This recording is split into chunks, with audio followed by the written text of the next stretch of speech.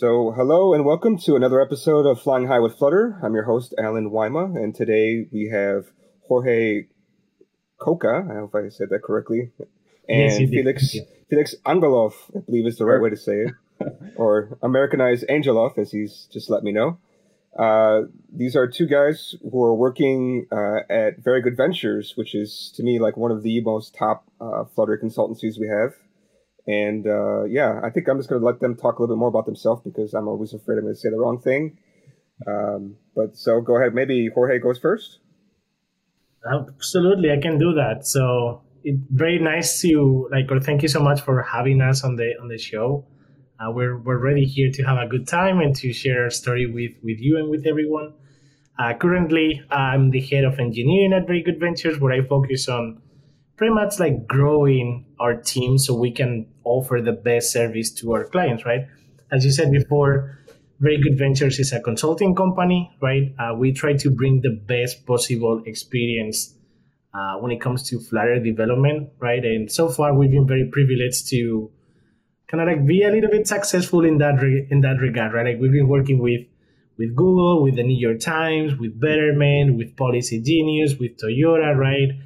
And it's just very exciting to see the Flutter community growing and to be kind of like leading some of those efforts, both internally and also like publicly when it comes to open source, things like that. And that's the perfect segue to let Felix introduce himself. Yeah, sure. Thanks for having me as well. I'm Felix, and very similar to what Jorge mentioned, except for I try to focus a bit more on the software side and kind of developing tools as much as possible in the open source, obviously, like he mentioned, to basically help our team and help the Flutter community be more efficient and write higher quality code and make our clients happier at the same time. And I think a little bit about both of us. Probably most people know, but we both used to work at BMW before joining VGV, where we worked on. I worked on web and some iOS. Jorge did a lot of Android. Probably we can tell a funny story later if we have time about how I joined BMW. But we've been working together for quite a while now and have been fortunate enough to be using Flutter for like 3.5 years now, which has been an awesome experience. There's a funny story about you joining BMW. I think we can talk about that now, since we would like to talk about you guys at BMW. Yeah, absolutely. So I was kind of like leading some of the Android efforts in our Chicago office for BMW. And actually, Felix did the interview for my team. So he was supposed to work with me since 2016 or 17, right? Yeah, 16, yeah. He passed the interview. He was very knowledgeable on Android. And all of a sudden, one day I see him in the office and he's not on my team. And I was like, what the? Turns out that a different team stole him. And he started focusing a little bit on Flutter. And then he started actually leading some of our hybrid efforts with web for BMW, right? Which put him in a really good position to kind of like then join once we started the Flutter initiative at BMW, kind of like come and work with us. And that's when we started working together in the team. But yeah, it was fun to see him like that he was interviewing for an Android role and all of a sudden he was not in my team. Yeah. That was like, to me, the funniest thing is like, oh, it was so exciting. Like I had been doing Android in college. I was like, oh, this team is awesome. Like I'm going to do Android like at a higher like quality level with a real team with people who are like experts on Android. And then first day I got handed an iOS book and learned Swift. So yeah, that was an interesting experience. Actually, I think that's a good way of explaining why we got to use Flutter at BMW, right? Which probably is what everyone wants to hear at some point. Like, not the funny stories about the interviews. Let's talk about Flutter. So what happened is that my Android team was quite small, right? The biggest energy or like the biggest focus of BMW was on iOS, up to a point where like you can imagine like maybe having 70, 80, 90, 100 developers focus on iOS. And on Android, we were like 10, 12, right? So it was impossible to achieve feature parity, right? And on top of that, our technology efforts, the way we were doing Android and the way we were doing iOS was quite different. And this started to be a reflection also in the product that we were putting out there. We saw that customers, for example, on the Android project, they would complain not because the Android product was bad, but because they were missing features that they were not part of the Android product but they were part of the iOS product, right? But also like the user base was like maybe 30% of users using Android and 70% of the users using iOS. So we had a CTO that challenged us and was like, look, let's put together a research team and see what we can do from the technology point of view to bring feature parity.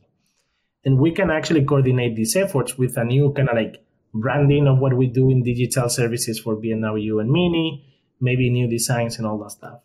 So that research team literally focused for like 6 months pretty much in what can we do from the technology point of view to bring feature parity and make sure that both iOS and Android users were happy, were receiving the same feature set, right?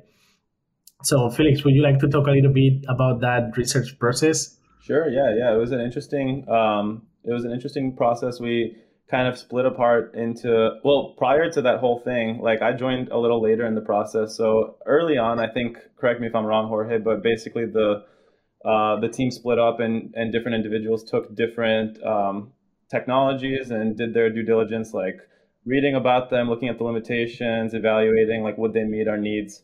And then we kind of like eliminated a couple. Actually, like there's a funny story as well there with Microsoft and Xamarin, where apparently they literally told us don't use Xamarin. So that was kind of interesting. And so basically it came down to a couple of options that we had. One of them was this cross-platform architecture, right? That was by Uber called Ribs. And then Flutter was another contender, and then React Native was in there as well.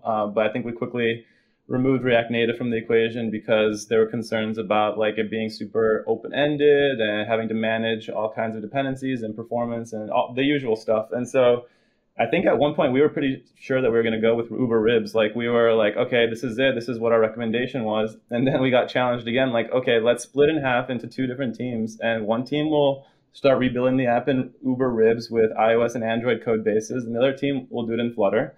And we'll spend like 2 weeks doing this and pretend like each team is actually trying to do this for real. And then at the end of the 2 weeks, let's come back together and then evaluate like how did the progress go? Like how do we feel about them?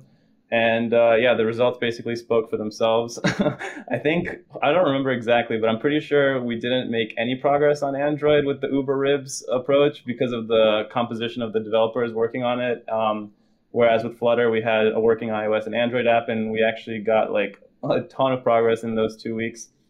And really, like the only questions, I was one of the skeptical people at that time about using Flutter, and it was mainly around the support for native integrations. So like we relied heavily on Bluetooth, we relied on Google Maps, we relied on web views and things like that at the time they didn't really exist, or like they were super early, and we kind of had to just trust that Google was gonna deliver and like support those native plugins that we were gonna rely heavily on in the future. But it was kind of like one of those experiences that I really value because we put aside everyone's opinions and we actually just sat down and looked at like, okay, let's be real, like how much can we actually achieve and what are we actually like afraid of? And then it became really easy to make the decision, and Flutter was kind of a no-brainer at that point. Yeah, we were very lucky actually to be part of an organization at that point with a CTO leading pretty much all those efforts that gave us the confidence and the support to be like, look, let's try this.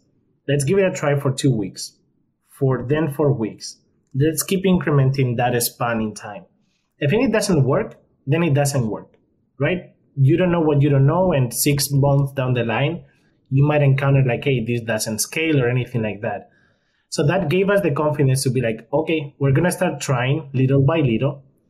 And when we tried after those 2 weeks, we were like, okay, we're quite happy with the results. Let's keep trying, one more sprint.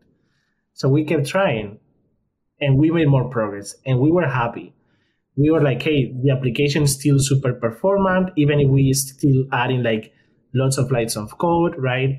The testing level is really good, right? With Flutter, you get like support for testing out of the box immediately. We engaged with the Flutter team at that point to start working about how can we integrate with maps, how can we bring more support for web views and all that stuff. So all the pieces came together, and pretty much we were 6 months into that process, and we're like, okay, there's no way back. Flutter is the solution, right? Yeah. It literally checks the boxes of what we were trying to do when it came to feature parity, new designs, full control over the user interface.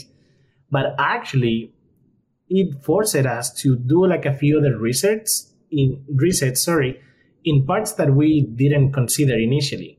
One of them was actually from the coding standards point of view, actually picking Flutter and reevaluating our like standards, our choices, our practices over CI/CD rules and all that stuff made us write better code than what we were doing on the native side. And it also challenged us to kind of like start again as a culture, as what it means to be a digital organization within a company like BMW that is 100 years old, actually older than that, right? And this sounds crazy because technology companies, right, like the oldest ones, they're like about 20 years old, right? Like actually Google just celebrated like being 23 quite recently, right? Even the dinosaurs of technology like IBM and Intel are from the 50s or the 60s, and all of the sudden vehicle companies, they've been operating since like the late 1800s or like early 1900s, right? And they are hardware companies ultimately. And now they're catching up to that era of like digital services. So for us, Flutter and many other things, but like this project was the spark to trigger that cultural change, right?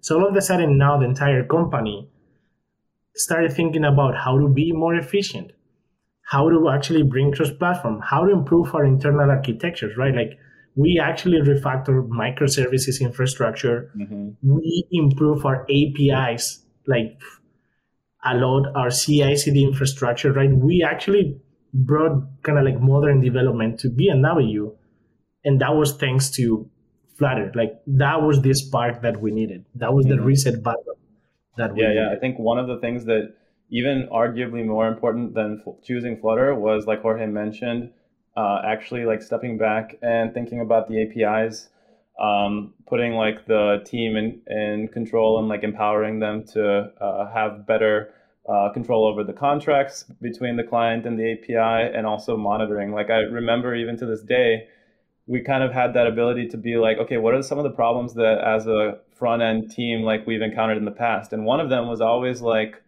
oh, the app's broken.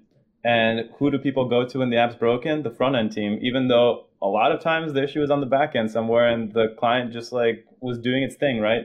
And so one of the things that we try to like make a really good point about doing was having monitoring in place so that if things aren't working, it was like super crystal clear where the issue was in the infrastructure. Like, was it a client issue? Was it an API issue? If it is an API issue, at what layer in the back end is the issue happening? Who do we need to contact to address the issue? And so like all of those things all together, I think helped make us way more successful and happier as a development team.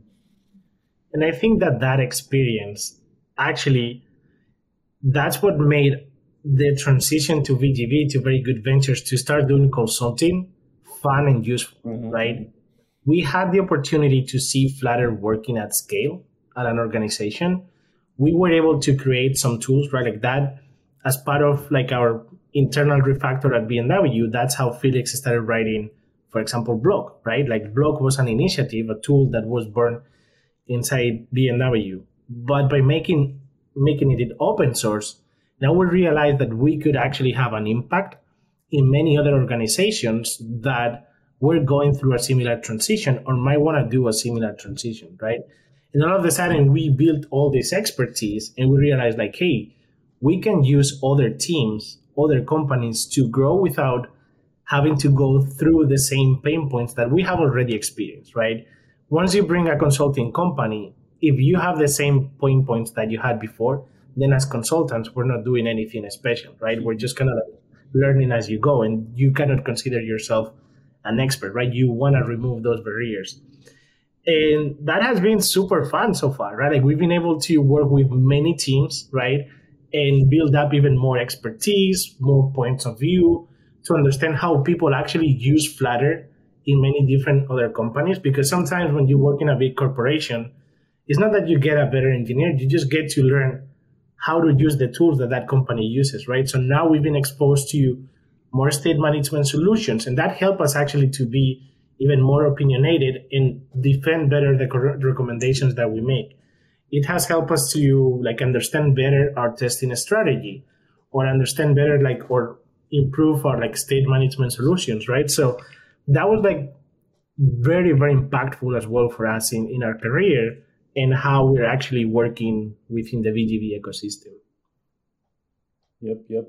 One other thing too that VGV has really embraced is just like whenever we can contributing back to open source, like Jorge mentioned. So I think like a lot of big companies, they kind of shy away from that because they're afraid like it's going to leak internal IP or whatever the case might be. Obviously, that's not everyone, but it's been really nice to also have that balance between like we are doing consulting work, we are helping clients, but at the same time, we're also trying to help just like everyday developers or people who are learning Flutter for the first time or whatever the case might be. Like as much as possible, we try to think like, is this tied to a client? If the answer is no, then let's open source it. Let's make it something that not only can other people use, but other people can help us make it better. I think like one of the reasons, in my opinion, why a lot of the open source tooling is usually better than the internal tooling is just because you have so many more eyes on it, so many more people playing with it, trying it, looking at the code, saying like, hey, why didn't you do it this way instead of this other way? And like over time, all that really makes a huge difference. So it's been great to see like that culture and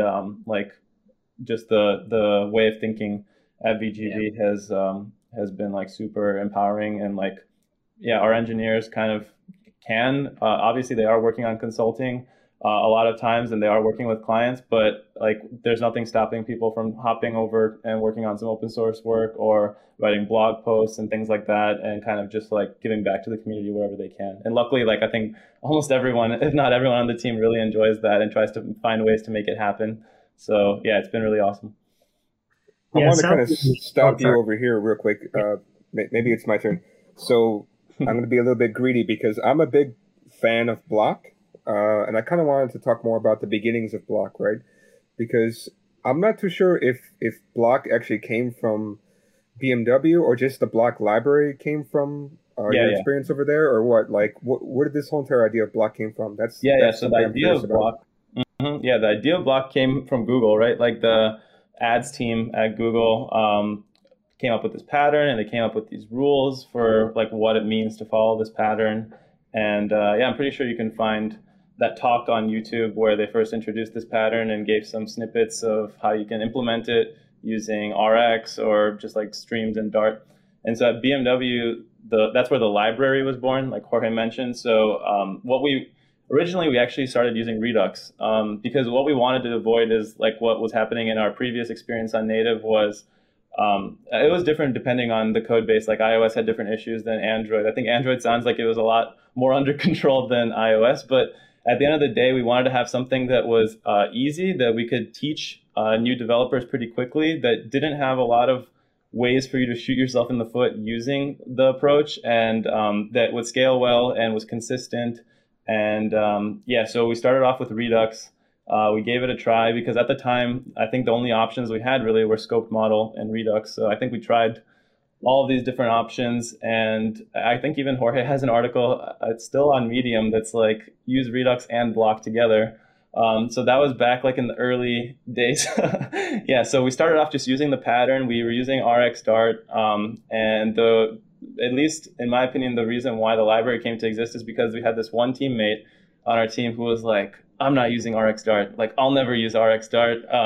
It's way too complicated. It's way too easy to like have memory leaks or make things that are just like impossible to debug or reason about. And even though it's like a really powerful tool, we saw how easy it is to misuse when people aren't familiar with the more advanced concepts. And so that was kind of the inspiration for like, okay, we really like this pattern, but we also don't love all the different ways that you can kind of introduce issues into your code base by following this pattern with the raw like stream implementation. And so the library was an attempt to like take that pattern. Obviously, there's some like room for interpretation about the pattern. I think one of the things that people often like say, oh, the Block library doesn't follow the Block pattern is because when you see the raw Block examples, you usually see a single block with multiple streams and multiple syncs. And with the library, we kind of made the decision that like, okay, each block has a single input and a single output. And we can talk more later about why we made that decision. But ultimately, the goal was to take this pattern that we really liked and try to take away as many of the ways in which you can shoot yourself in the foot as possible while still maintaining the predictability aspect of it, the traceability aspect, the testability aspect. I don't know, Jorge, if you have anything you want to add from your perspective. Yeah, I think that we knew that RX, like we acknowledge that every application, every user interface application, it's reactive by nature. That doesn't mean that we have to use RX. What we mean by reactive is that you're going to have user interactions coming at any random point in time, right? And once you receive that interaction or the system or whatever, you need to react to that, right? We were experiencing or like kind of like experimenting with the idea of like state machines at the time, right? Coming from the Android community, it was very popular at that time, like different frameworks that were following like the model view intent pattern, right? Like we see, for example, Airbnb open source Mavericks. We had an internal team actually kind of like toying around with the idea of a library called Circuit. And we really like that idea of like, hey, we acknowledge that our applications are reactive, but at the end of the day, what we're building is an state machine, right? Is that for a given user interaction, once we receive it, we may produce 0, 1, or multiple states, right? So pretty much what we did was to take a little bit of that inspiration, a little bit of inspiration from Block, right? And also our little, not our little goals, but our goals. We wanted to have a tool that was easy to test, that was easy to teach, right? We knew that we would scale from our small team of research at that point to 200 developers that kind of like form the BMW ecosystem, right? So we needed to support that level of scale. And we knew that we cannot be in every single pull request being like, hey, this is not how you use streams and all that stuff. Or you forgot to disclose your subscription.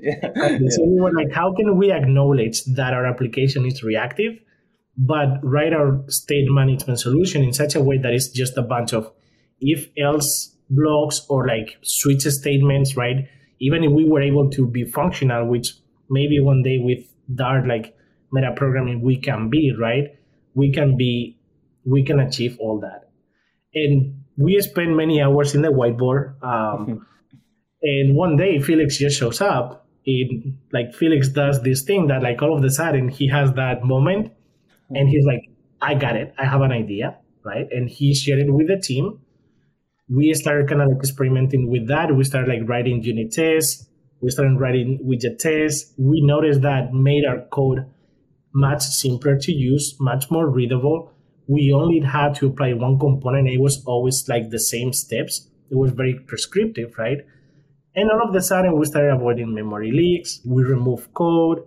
We separated our business logic from our user interface. And we were like, okay, this is a big win, right?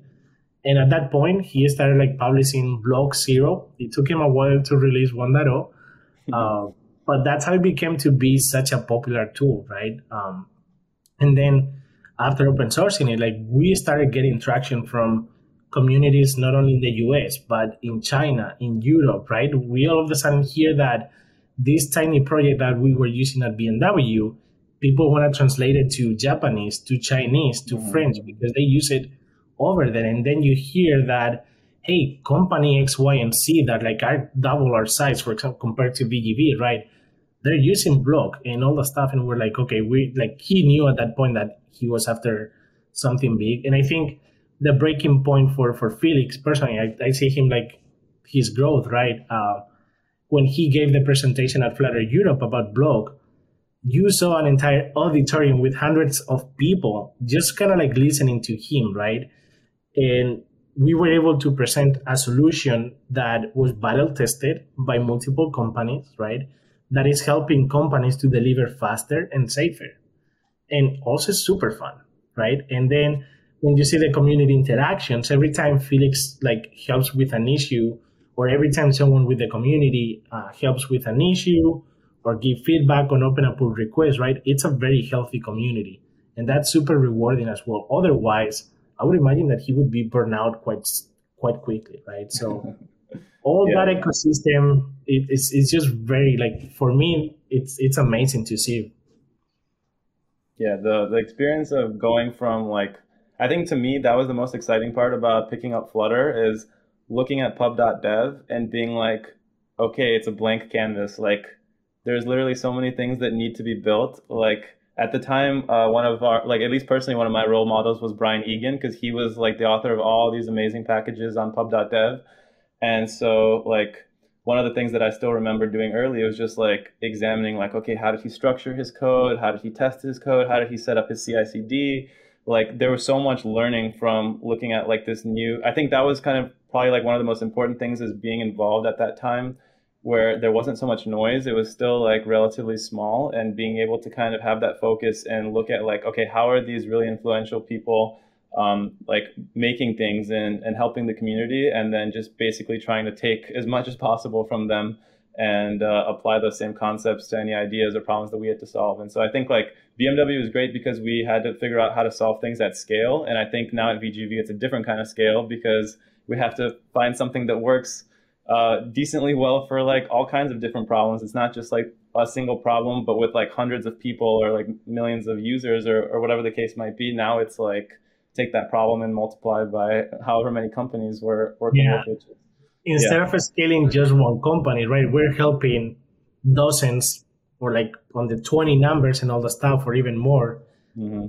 All those companies at the same time to scale, right? So we just added some extra complexity, but at the same time, that's part of the fun, right? Like it's make sure that you're able to come up with a process, a standard, a tool that can have an impact regardless of your team size, regardless of your culture, regardless of your like team of developers, right? We always say that the way we consider scale is that the same solution needs to work efficiently, whether you're a team of 1 or 3 or 100, right? And that's part of the fun is like think about those APIs, those interactions, and how to make it work together. Actually, so maybe we can talk a little bit more. Sorry, I'm a little bit interested in Block because, like I said, I don't know if I said this already, but I use it personally and I quite like it. I know somebody else. I just brought on another guy. He says he uses the block pattern, but I guess he uses RX more than this Flutter block thing. So he's actually kind of struggling with the block library. So it's good to have you on. So maybe he can watch this and kind of get more of an idea. But there's actually multiple different kind of block flavors, I would say, in terms of like these block packages. Some of you actually just asked in the live stream about Angular block. And his specific question was something like, is there many people using Angular block to share logic between Dart and Angular besides Google? Yeah, it's a good question. So like, I believe that it's in this kind of like maintenance mode now, Angular Dart, and they aren't going to be delivering like massive new features, unfortunately. But yeah, I think like back when we first started, one of the reasons why people even like looked at this block pattern thing was because there was no Flutter web. And that was like one of the easiest ways to share your logic across web applications using Angular Dart and mobile applications using Flutter. And so it was kind of like a no-brainer at that time to try to support Angular Dart as well as Flutter and like make it easy to integrate the same business logic component in both frameworks. And so I've kind of just like tried to keep up with it and keep upgrading as new updates came around. But I mean, personally, beyond just making like examples and helping people with issues, I actually haven't made a production application using Angular Dart. I'm not sure, Jorge, if you have, but I do know there are some like diehard Angular Dart people out there that I've encountered that are using it all the time. And I'm sure within Google, like you mentioned, there are a lot of people using it, but I think it just never picked up as much traction externally as something like AngularJS, for example. I would like to talk more about these different flavors of block. So, I mean, obviously we got block, which is pretty interesting. You can use it outside of Flutter. You have Angular block, as you just talked about, which is also interesting. But you have hydrated and replay. Like, where do these things come from, and why do you guys decide to support them and not like, somebody else? Like, what's the point of making these? Yeah. So basically, hydrated block was like another thing that came up at BMW, and it was just like, it was kind of like a thought experiment of like, I mentioned early on, we made that one decision, that opinionated decision about the blocks from the block library will have only a single input and a single output instead of multiple inputs and multiple outputs. And that's kind of like one of the biggest differences between the raw, like vanilla implementation versus using the library. And one of the key benefits, in my opinion, of that approach is it gives you way more opportunity to do things like some of these packages, like this hydrated block and replay block, because by having a single point where every state change has to happen, you can do really cool things like with hydrated block. You can persist automatically those state changes on disk or wherever you want, really, and then restore them the next time the application restarts or the block is reinstantiated. So it makes it really nice for like simple like offline support for basic things where you don't really need to do much besides provide a to and from JSON implementation to tell it how to serialize and deserialize the state. And it uses Hive by default, but you can plug and play with whatever storage implementation you want. And replay block was kind of similar. Actually, that one came from the community. I think it was Rody Davis's idea. It was similar. It was like, okay, now that we have like this single point where all the state changes are happening and you can track the history of state changes, wouldn't it be cool if you could automatically undo and redo so you maintain that kind of like history and people can replay state changes? I think in particular to me that was cool for like the potential of building some dev tools, kind of like the Redux dev tools where you do that time travel and you can go back and forth in time. And so, yeah, I think like all of these things, they came from like a necessity to support this type of functionality, and the packages were kind of like our attempt at the simplest way to achieve that. And so, yeah, I think like those are things that they just are not too difficult to maintain. Like I think those packages are relatively stable. Like the feature set is relatively focused, and so it made sense, in my opinion, to kind of maintain them as part of this ecosystem and like try to keep them up to date whenever there are breaking changes or major updates to the library. There's actually another one that's not. It's kind of like more neglected, in my opinion. It's that sealed Flutter block, which was it was kind of like an experiment back in the day of like, can we bring sealed unions to blocks? Since like Jorge mentioned, it would be really nice if instead of having if else's or switch statements, you can actually enforce that every single state or every single event is handled and the UI handles every single state. And so, I mean, some packages are more successful than others, obviously, but I think overall it's kind of just the approach we took was try to make things that are really focused and are good at doing one thing, and then allow the community to kind of pick and choose which ones they want to use and which ones they don't want to use, rather than having maybe like something that has all kinds of functionality baked in and you're forced to take it all in and learn how to use it. So I think that separation and building kind of like a mini ecosystem of packages has been useful, both from being efficient as a developer, but also like not being overwhelmed with like any individual API. Like most of them have really small API surfaces, and hopefully they're pretty straightforward to figure out how to use. But yeah, I think they're all kind of like good examples of how you can leverage like the simple concept of one input, one output, and you have access to every single state change in one spot. There are some really cool things you can do that I think even today, like we haven't fully taken advantage of. So there's definitely a lot of opportunity there to build more and add to that ecosystem. I'm also kind of curious though. I think blocks, if I create a block, I should make it really stateless, right? Like the way I look at a block, the way I tend to use blocks is that I make my block kind of like a controller. It doesn't really hold state. It's not really persistent necessarily. But I have like a repository that I stick in there, and that one is usually where I try to have like the state interactions and this kind of stuff. I'm not too sure if that's actually the right way to do it, but that's the way I do it. Like, do you think this is a good pattern, or do you think that there's better patterns than something like this? Yeah, I mean, I think it depends. I think the idea that you mentioned, like thinking of it as a controller, I think a lot of people think of it like that, and I think it makes sense. Like, I think people are used to MVC, and blocks in many ways are very similar to controllers. I think at VGV, we try to keep the block, I mean, even though it might not have its own like private state that you're maintaining as part of the block class itself, it still does hold state, right? Because that is what the UI is reacting to. So it's still stateful. But yeah, generally we try to avoid having internal state like explicitly added to the block and treat everything, all state related changes through the state model. And then repositories, we also try to keep stateless as much as possible, or at least like decoupled from the app lifecycle as much as possible. Actually, Jorge had a really good blog that we can maybe link to where we talked about like how we organize our code and set up like a scalable architecture and like the different layers of the application. We can talk more about that if you're curious. But yeah, I definitely think like the controller mentality makes a lot of sense. And like just trying to make your UI as simple as possible is like kind of one of the biggest wins, in my opinion. And trying to think of everything in terms of features and in terms of like the state that drives that feature, so that the UI is just responsible for, well, how do I show the user whatever I need to show the user, and not necessarily like interpreting data and manipulating data. So yeah. Yeah, I would love to talk more about how you guys do your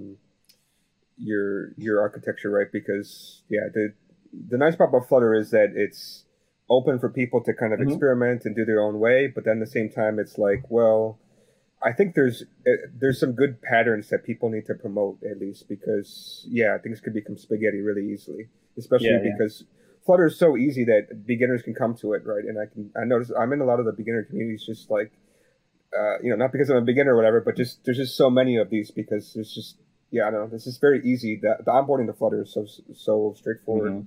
The fact that it's really focused on visual, right? If you're like typing stuff and then like console code coming back to you, it's like it's not so attractive. You don't really understand what's going on. But then if you can say, oh, I know what a button is, I know what an app is, I use my phone all the time, that's much more like, yeah, I'm actually creating something versus like a console-based app, which everybody usually begins with. But I wanted to ask one quick question. So I'm interested to use Block in certain other places that I haven't really done before, which is like form validations. And I did check out your form validation code. And the funny thing is that I've seen, at least when I'm working with Block, you guys try to push people to use the stream output function. It's was it event to state? I think it's called. I forgot. Map event to state, I think it's called. Yeah, that's deprecated now, but that was the old API. Yeah. So it's deprecated now. Okay. But yeah, because so that's what I usually use, I think. But what I've noticed is that your example for the form part is using this on, and I looked up on in the docs, and it says don't use this. This is internal or something like that. And so I'm getting confused about what I should be using, what I shouldn't be using now.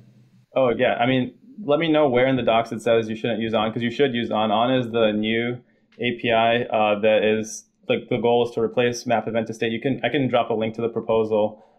So currently, like the latest stable release, you still have the ability to use the old map event to state API and the new API, so that you can kind of gradually migrate blocks one by one, and you're not forced to do it all at once. But yeah, the recommendation is all the examples in the repo on the master branch should be using the latest versions of the API. So I definitely recommend following whatever you see in those examples. And partly the reason for switching to this on, like to make a long story short, it addresses some predictability issues that we were running into that developers would often encounter when using nested async generators. With map event to state, everything usually was async generators. And when you start composing an async generator from other async generators, there are certain cases that don't behave as you'd necessarily expect as a developer. Also, just like the concept of an async generator and the yield and yield star or yield each keyword, those things were like more advanced concepts that kind of scared developers. And the last bit that kind of this whole on API attempts to improve is the ability to specify like how your events are going to be processed, in what order are they going to be processed, et cetera, and to make that a little more like accessible to developers. And so, yeah, this on API was kind of the solution that we arrived upon to try to both unify the Block and Qubit APIs a bit, because with that new API now, you're just using this emit function in both places. So if you're using Qubit and then you move to Block, it should feel a lot more familiar and the migration should be a lot simpler.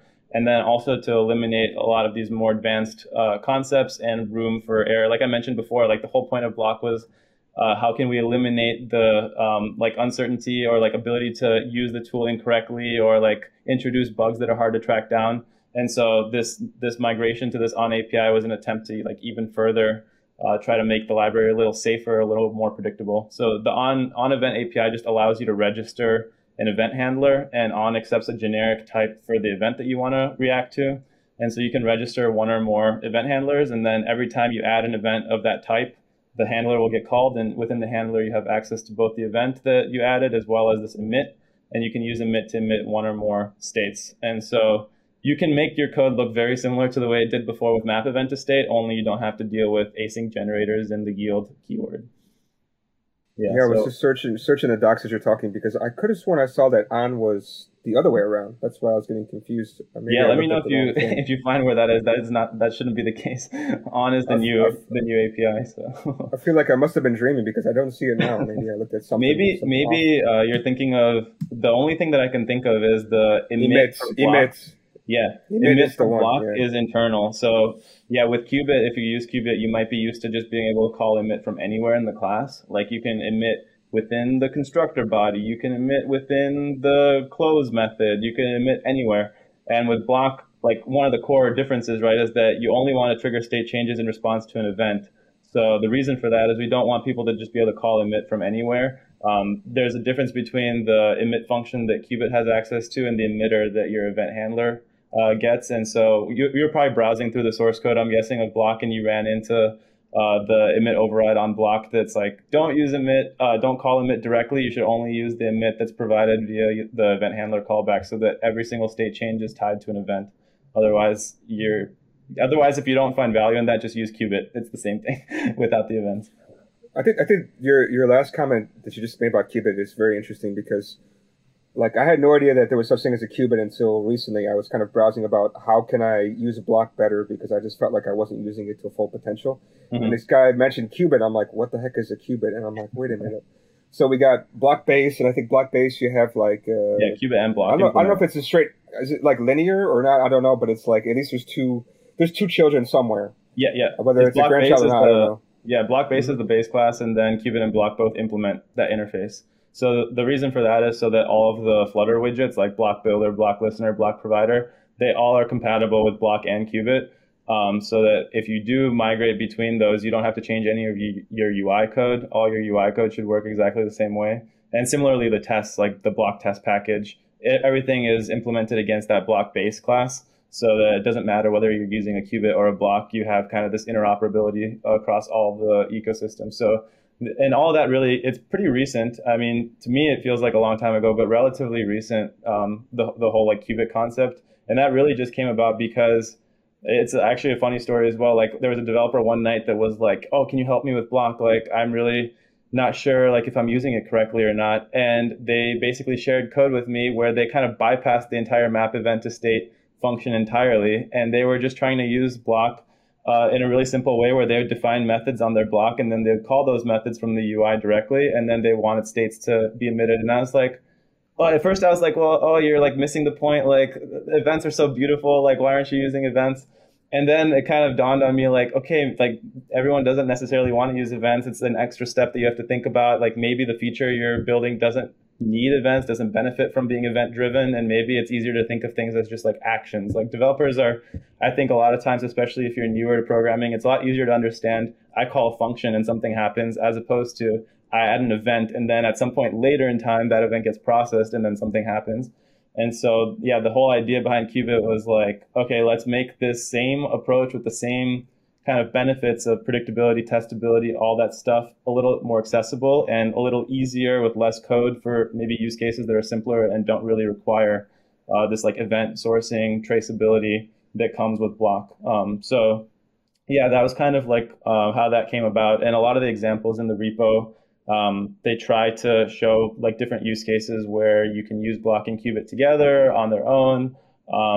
Actually, we have some blogs that kind of talk about the differences as well. And there's like in the core concepts in the docs that tries to explain a bit like when you would use one versus the other. But yeah, that's a little bit of the history of how it came up. And like I always tell people, if you're not sure which one to use, you can try qubit and then you'll know if you need block when you need it. I think at VGV, we kind of just default and use block for everything just because we're so familiar with it and we really like the traceability aspect that you get from it. Like, you know exactly how every state change happened and you know what actions led to that or like what events led to that.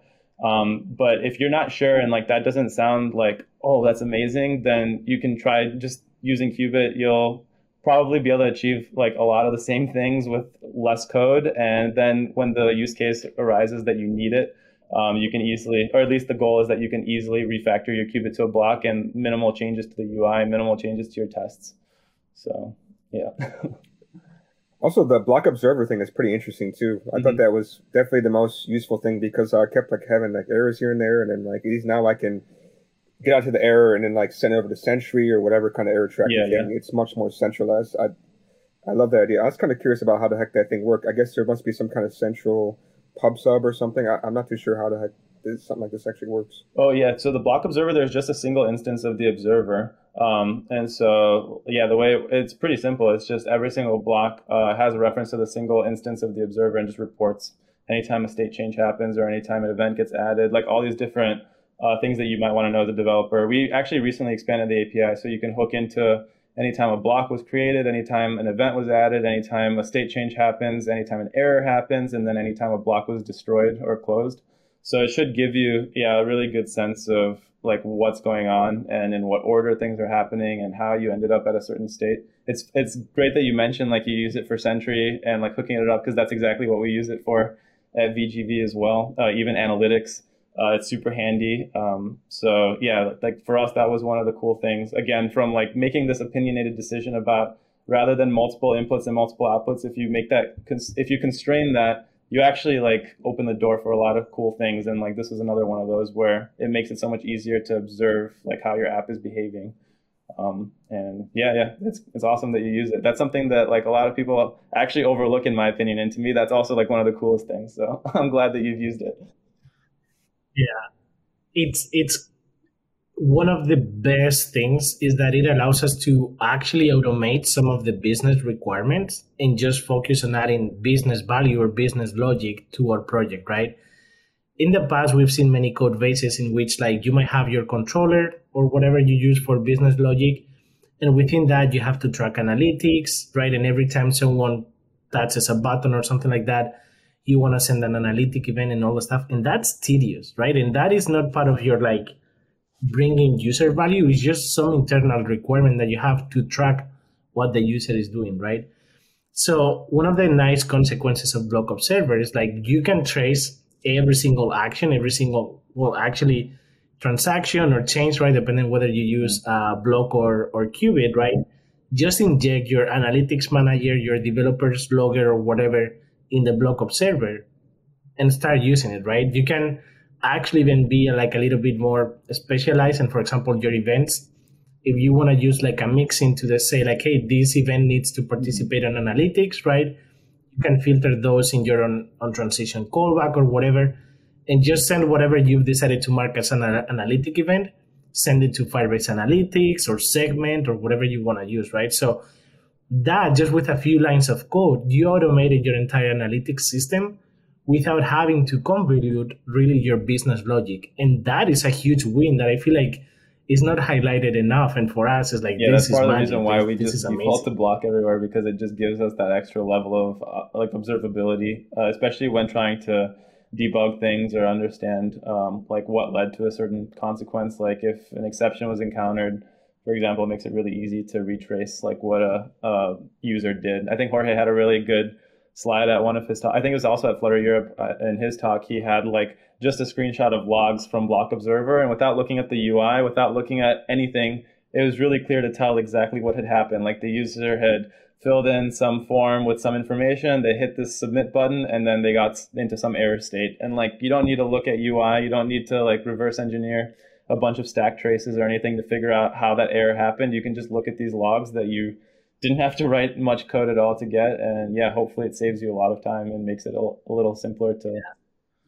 Actually, the combination of those logs coming from Block Observer plus the naming convention that like it's captured in the Block documentation, right? That naming convention, while it can be quite verbose, then it's going to allow you to truly understand how those logs could read like, right? And the power of that is by automating all that stuff. Imagine that you're like a huge application, right? Like you could be Pinterest, or well, maybe not Pinterest, but imagine that you're like, I don't know, like a company that sells like flight tickets, right? And something goes wrong and you call customer service. Customer service could actually have a debugging session with that particular customer in which they can see in real time all the logs that they're producing. And that you just pretty much get it for free, right? It's not just for analytics or developer logs. It could help your entire call center to understand what could be problems in the app, right? Mm-hmm. Quite easily. And that is super powerful. That like live debugging remote sessions, automated analytics, and all the stuff. It's definitely one of the huge wins of blocks, actually. Yep. I think that the magic to me is like, how does it actually hook in? Because I'm so used to things kind of being very exact, and it's like you would have to pass it in or something like that. It just seems like, because you just create a block observer and then I'm not sure how the heck they get hooked up, because it's just not clear. That part is... Oh, yeah. That part... I like it, but also at the same time, I'm like, wait, this is a little bit magic. I don't know if I like that part, but I do like the observability. I think I can help a little bit with that explanation, because I've been doing actually like training today about that, so I can help. So think of Block Observer as a tiny spy that sits in between your single entry and your single, like we said that blocks, events are a single input, right? And the outputs, the way you emit states, they're a single output as well. I'm not going to get into the technical explanation. Felix can do that way better than I do. But just for the concept, is because you have a single input and a single output that Block manages, you can have a tiny spy sitting in between those, just looking at everything that is going on, right? And because you have full control over that single input and output API, that's how you can report back to Block Observer. So while it might look like a little bit of magic, it's actually that decision of having a single input API and having a single output API what allows you then to report those stuff, because you control it, right? So that's the idea. The technical implementation, it's a little bit more complicated, but that's literally... Yeah, and for the technical aspect, right now, the way it works is your Block Observer, it's actually just a singleton, right? Like there's just a single instance of Block Observer for your entire app, and you can customize that by saying block.observer equals whatever you want your observer to be. And because there's just a single instance of the observer, all the blocks have access to that single reference of the observer so that they can report whenever these important things happen, like an event is added or a state change happens. Something that we're actually like experimenting with and trying to play around with. The reason for that decision, by the way, is because we wanted this functionality to be like pure Dart.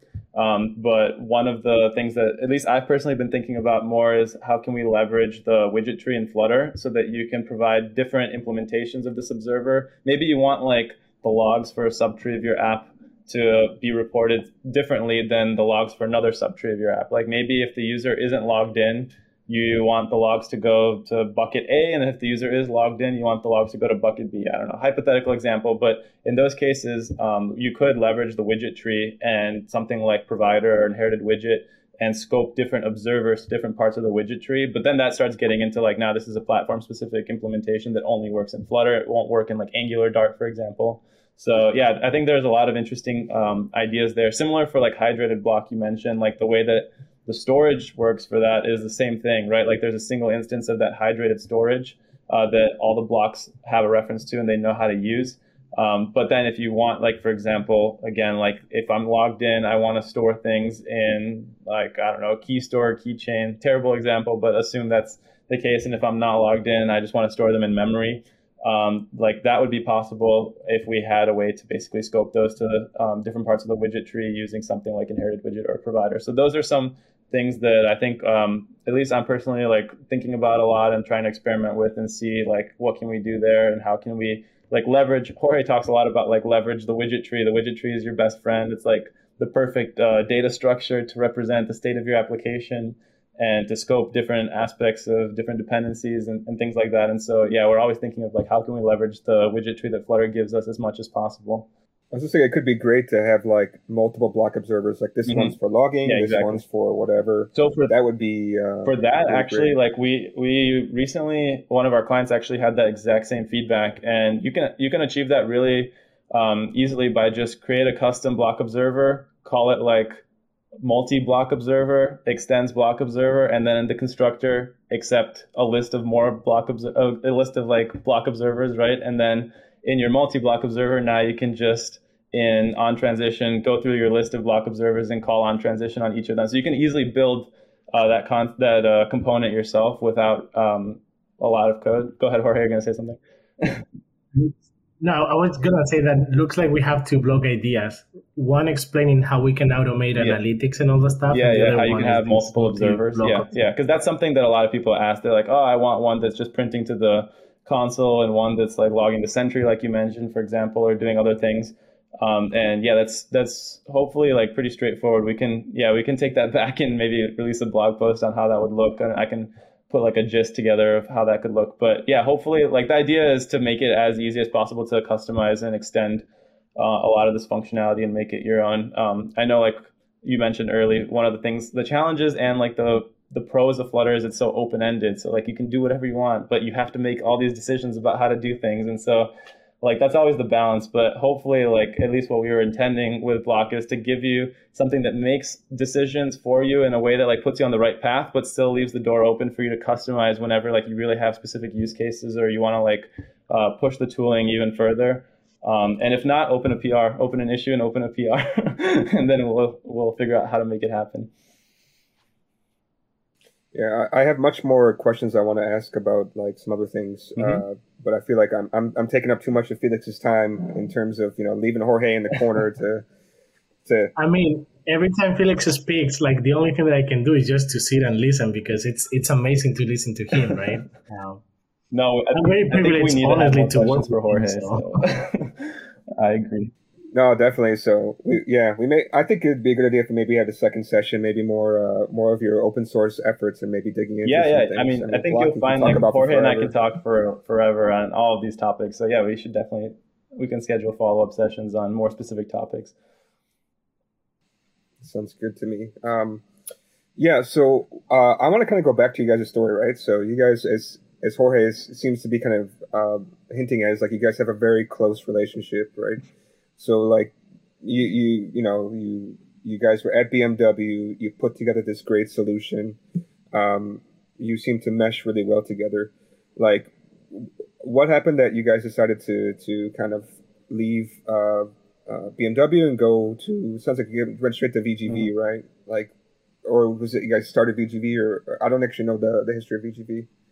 No, we didn't start VGV. We're not part of the OG team. We joined kind of like VGV was born in 2018, right? And we joined in January 2020.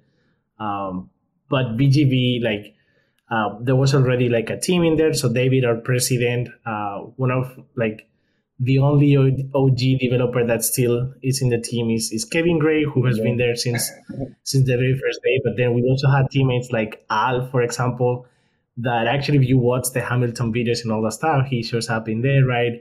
We were with Kevin in the past, with Martin, like all amazing teammates, right? But since then, the company has grown quite a lot, and we've been enjoying kind of like the growth of Flutter as well, right? For us to leave BMW, it was just like, I think we were ready for the next challenge. BMW, it's a big corporation, right? Both of us, we started rewriting the project, but at some point we realized like, hey, this product, in one way or another, we've already put this in the market, right? I did it with Android. Felix did that when he was working on the web team and iOS, right? So at that point, it just kind of like stopped being that interesting. It was kind of like a nice scaling problem, but at the same time, it's like, okay, we've already built anything that we could build when it came to like the core vehicle stuff, right? And we were kind of like ready for the next challenge. And it's funny because we both knew that we have good chemistry working together and that we wanted to go to the next adventure together. So even for a while, we were thinking about like, what if we start our own startup? I think I still have like a couple napkins with ideas, right? We were thinking about starting like a Flutter school and all those things. And ultimately, we had this conversation with David and like our old teammates from VGV, right? And in my case, for example, I'm a huge musical fan. I love Hamilton. And I was like, it's really nice that there's a company in there that has been working on the Hamilton app, that they do Flutter and all that stuff. I met some of the teammates at DroidCon New York 2019. I had a good relationship with Martin Rybak, for example, that was in the team at that point and was leading the Flutter NYC community. So it just kind of like everything aligned. And I told Felix, like, look, I think that this could be a good company. I already had like an initial chat, and I told David, our president, it's like, well, if we're going to do this, I might bring another teammate, right? And immediately the reaction was like, well, then we started an office in Chicago, and like it became this much larger project that was quite ambitious for the scope of VGV and gave us a lot of opportunity, right? And it allowed us to start introducing like some of the practices that we had at BMW, right? Now at VGV internally, how we can make our processes more efficient. We started working with other customers and evangelizing these same practices, refining our processes, right? And all of a sudden, that attracted a lot of attention, right?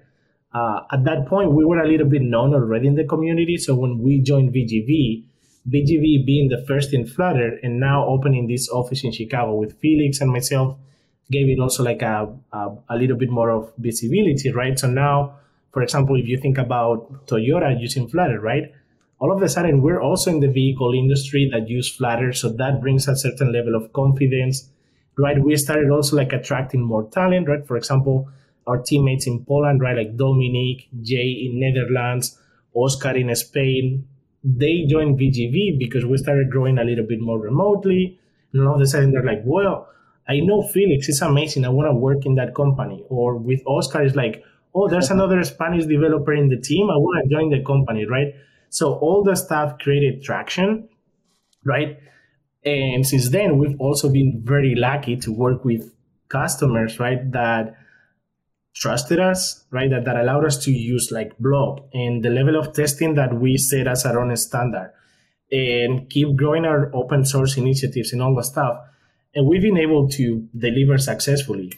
It's funny because we go and work with many clients, right? And we've had this comment many times that is like, wow, since I work with the VGV team, this is the first time that we finish a sprint on time, that we actually have time for tech dev and all those things, right?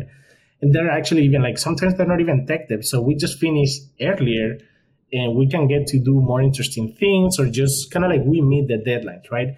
Because our ultimate goal with these patterns is not just to be technically perfect, right? But we think, we believe, and we can prove it with data that we can ship faster, right? At the end of the day, if you don't buy time, you're kind of like losing money. So shipping faster is important, but you also want to ship safer, right? And our testing strategies, Blog, and all the stuff is what achieves that as well. It's unfortunate that Facebook kind of like has this mantra of like ship fast and break things, right? We don't like breaking things. We don't like receiving like 2 a.m. calls because something broke. We just want to be boring as a company, but boring in a good way. I mean, like, let's avoid all those type of surprises, right? So that's a little bit our story, is that we kind of like, we needed a different challenge, and VGV, even though was small, and we're still quite small as a company, we're just a drop of water in the ocean, right? We're about 35 people right now total, the entire company. We still have like really ambitious goals, right? And we have the opportunity to, or selfishly, it's very important for us that Flutter is successful, right? Because you just need one bad example of a Flutter implementation to kind of like have the community being like, oh, Flutter is not a good framework, blah, blah, blah, right? So it's in our best interest to evangelize these good practices, to make sure that we produce good code bases, right? That to make sure that we can create a healthy community as well, right? So if we can be leading that effort, it's a challenge that we're willing to accept and kind of like build together, right? So selfishly, because we only work with Flutter, it's in our best interest that everyone, even like other consulting companies that might be considered like business competitors, they're actually successful. So we have nothing to hide when it comes to our practices and the way we work, right? Like if you look at PhotoBooth, that is an open source project that we did with Google for Google I/O, right? That is literally how we treat any other client project, right? That level of testing, modularization, state management, and all the stuff, that's what we offer. You want to see how VGV works? You can just look at the PhotoBooth project, right? And it's amazing. Actually, that project has received so much praise and so much good feedback from the community, right? Like, I don't know. It's been really rewarding to join VGV, to grow the team, to grow the company, right? To create the open source community that we're creating, to offer training services and all the stuff, right? We're always kind of like finding that opportunity that is going to help us to grow as a team, right? And it's going to also kind of like fulfill our fun needs, right? Like we do this also because we want to have an impact, and so far we've been able to do so. Yeah, that's fantastic. Yeah, I think VGV is definitely one of the top, if not the top, Flutter consultancies. So it's really an honor to have you guys on and to hear, where you guys came from, like how you got started. And I think that's also the great part is like hearing how you guys got started in Flutter. It's like, hey, that relates to me. I kind of also tried different solutions and it just didn't work out, and Flutter just did. And the difference between you and I is basically you guys strove hard to try to find the perfect kind of state management solution, and you came up with something, and then you guys iterate and kept going with it, and then also finding the ability to do best practices. But it's good to hear, this. I think we were lucky. It's definitely a story. Sorry, of kind of like being in the right place at the right time. Also, yeah.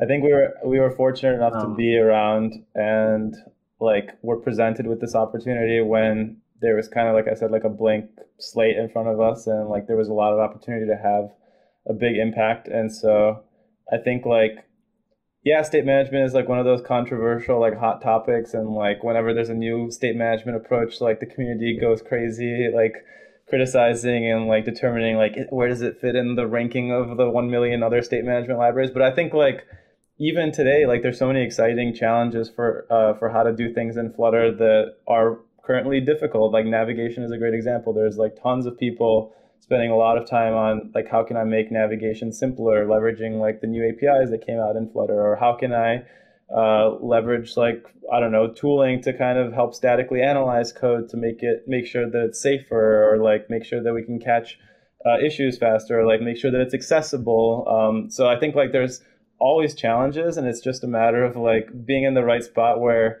like one, you can focus on addressing that challenge and like have the headspace and time to do it, and then two, to like share that challenge or share that solution with everyone and try to like kind of make it accessible and available to the larger community. So I think like we were at the right place at the right time to have an impact with like state management and block, for example. But I think like there's a million ways. I wish I just had more time and I didn't have to sleep at night, because there's like a million things that need work and could benefit from support. And I think that's what's great about Flutter is like the community is so transparent, the code base is open source, like everything it's just a matter of time and like wanting to do it, and like nothing's really stopping you. You just have to pick a problem and then sit down and like start at a whiteboard, like jotting ideas down and try a bunch of things and see what works. Yeah. So that said, if someone has that same level of passion or interest to kind of like solve those type of problems, right?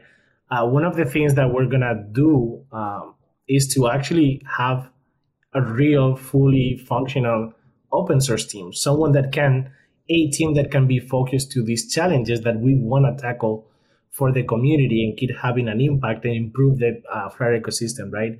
Felix is going to be leading that effort, right? So just check our website, the career section, and there's an entry for open source engineers, right?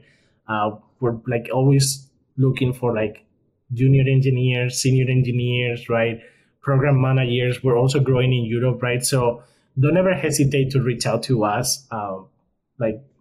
We're always opening our door to kind of like keep growing and bring talent to the team and keep improving the Flutter ecosystem, both with companies, but also with the external community. Okay. And I think with that, I think this is a good way to kind of stop the session, because we can talk for hours, right? We're already a little bit over time, but I think that's okay. I really appreciate you guys coming on. We can probably discuss over email about another session. I think that would be great if you have some ideas or something. Definitely. I think absolutely. I definitely have a lot of questions about other things, other open source efforts you guys are working on. Yeah, we'd love to talk more about those. Yeah, maybe we'll schedule some follow-ups. But yeah, it's been really fun. Thanks for having us. This was a lot of fun to talk about all these different topics. Oh, yeah. Yeah, thank you guys for... It's been a pleasure. Thank you so much. So thank you guys for joining. If there's nothing else, I think usually I ask some kind of common questions, but what state management solution you guys use is definitely one of my questions, and I don't think I need to ask that one. It's quite clear. I think you guys already answered another question, which is like any kind of tips for developers, right? It's just basically just like, go at it. just keep going hard and this kind of Yeah, stuff. It seems to be that's going to be probably the I think answer, right? another thing to that point that I always try to tell people is like the best resource for Flutter, in my opinion, is Flutter itself. Like if you want to know how to do something, like personally, if I want to know how to do something, the first place I look is GitHub Flutter/Flutter and like search for the thing I'm looking for. And like 99% of the time, I find the answer in either the code itself or in the documentation within the code. So I think that's a huge tip that like you don't really get that everywhere, that you can just like command click on like a class from the framework and then jump straight to the implementation and the documentation. And especially like if you're wondering, if you're trying to get into testing, for example, and you want to know like, oh, how do I test something? Like, how do I test some like platform component that has a method channel or whatever? Like the Flutter repo is just like an endless resource for all of those types of things. And so, yeah, my advice is like, just try to like look for what you're like trying to learn more about, or like examples of what you're trying to achieve within the repo itself. And a lot of times you'll find what you're looking for, and you know that it was written by people who know what they're doing because they're the ones who maintain the framework. So it's an awesome resource. Yeah, I think that's a great tip. Not many people mention, but yeah, that's true. Always check the Flutter docs and Flutter Flutter repository. Yeah, Jorge, I don't know if you have any special tips. No, just the cool thing about Flutter, I think, from the point of view of, I mean, the tech is super important, but I think also Flutter is so important because of the community, right? It's a very warm and welcoming and supporting community, right? So to me, that's the most important thing, right? Like there's an opportunity for everyone as long as you're willing to learn, to support each other, and just be nice, right? Be like, enjoy the ride. Sometimes we tend to kind of like fall into these arguments about this tool is better than the other tool and all the stuff. Like, well, tools are just to get the job done. It is normal that we all have opinions. Sometimes we're going to have even data to drive our opinions and our decisions, right? But most importantly, and first and foremost, is that just be nice, enjoy the community, enjoy the company, right? Like try to create a healthy environment. If we can achieve that, then the technology is a little bit of a side effect.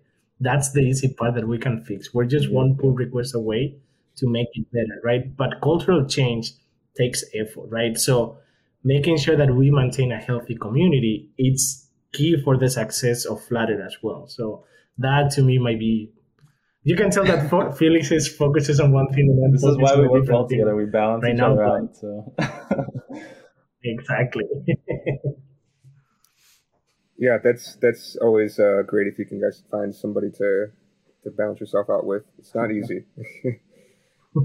Cool. And yeah, with that, I think I think we can wrap this up. Yeah, let's continue to talk over email. And yeah, thanks again for coming out. Thanks so much. Sounds good. Thank you so much. Take care. Talk to you all later.